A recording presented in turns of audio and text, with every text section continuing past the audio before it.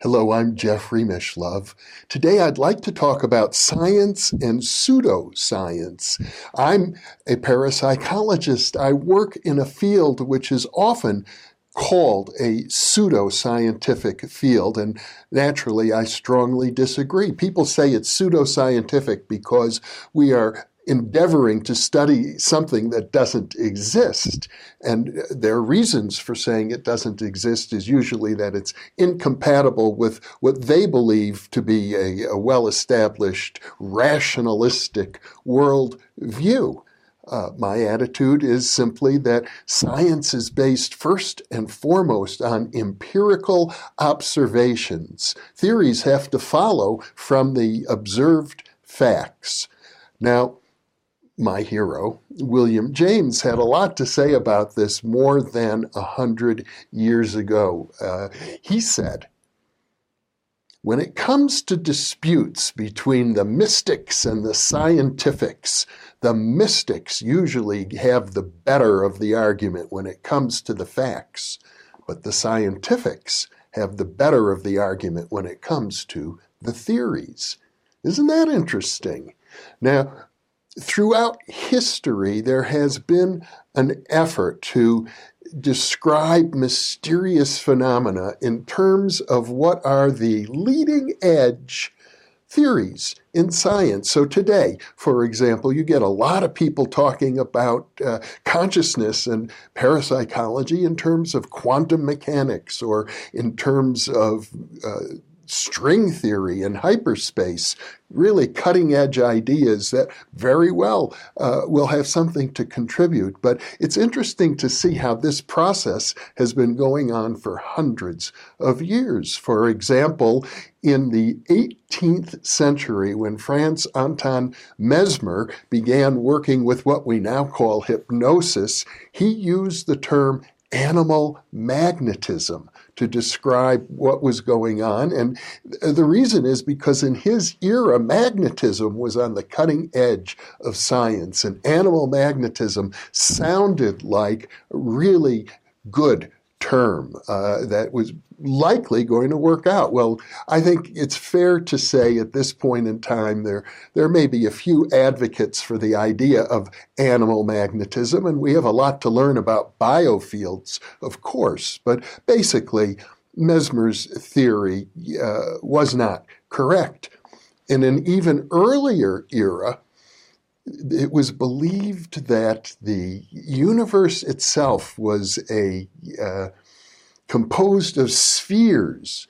And so people talked about the music of the spheres. That is, each of the planets was associated with a sphere, almost like a glass sphere revolving around the Earth. And that if you went out into the universe, you were entering into the realm of these planetary spheres. And so when people began having visionary experiences back then, let us say anywhere from the Middle Ages into the Renaissance, well, it was called astral projection because they were projecting into the astral realm of the spheres of the planets. The planets were then thought of almost as stars at the time. It wasn't completely understood that they revolved around the sun. Another example of what we could today call, I'm going to refrain from calling it pseudoscience, and I'll tell you why in a minute, but I have another example for you. In the 19th century, when the Theosophical movement became very important and powerful in terms of people looking at these sort of cutting-edge aspects of consciousness, one of the leading scientific theories was known as the ether. It was thought that radio waves propagated through the ether. It wasn't believed they could propagate right through a vacuum, which is considered to be the case today. So the Theosophists talked about etheric energy and the etheric body, and that language is still used, even though in our scientific discourse we no longer refer to the ether as a valid scientific theory, although once again there are some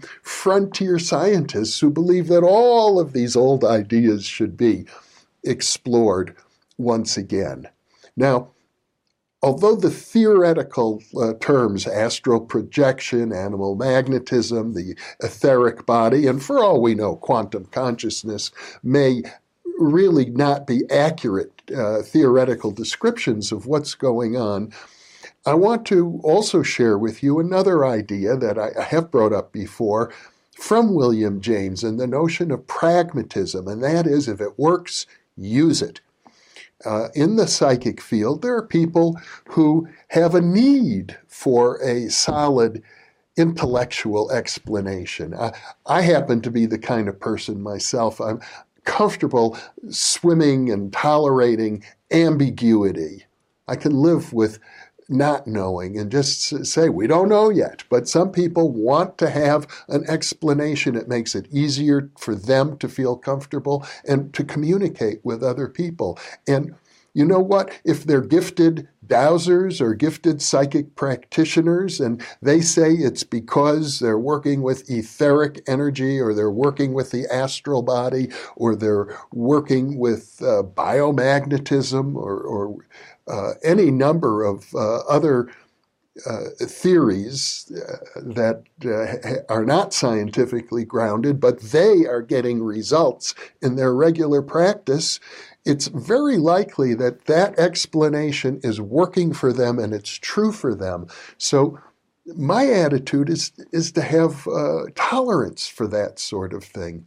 We still have so much to learn. In the most ancient times, it was thought that these kinds of powers, like the strength of Hercules, were bestowed upon humans by the gods themselves. And for all we know, we may yet come to a new understanding of what the ancients had referred to as the gods.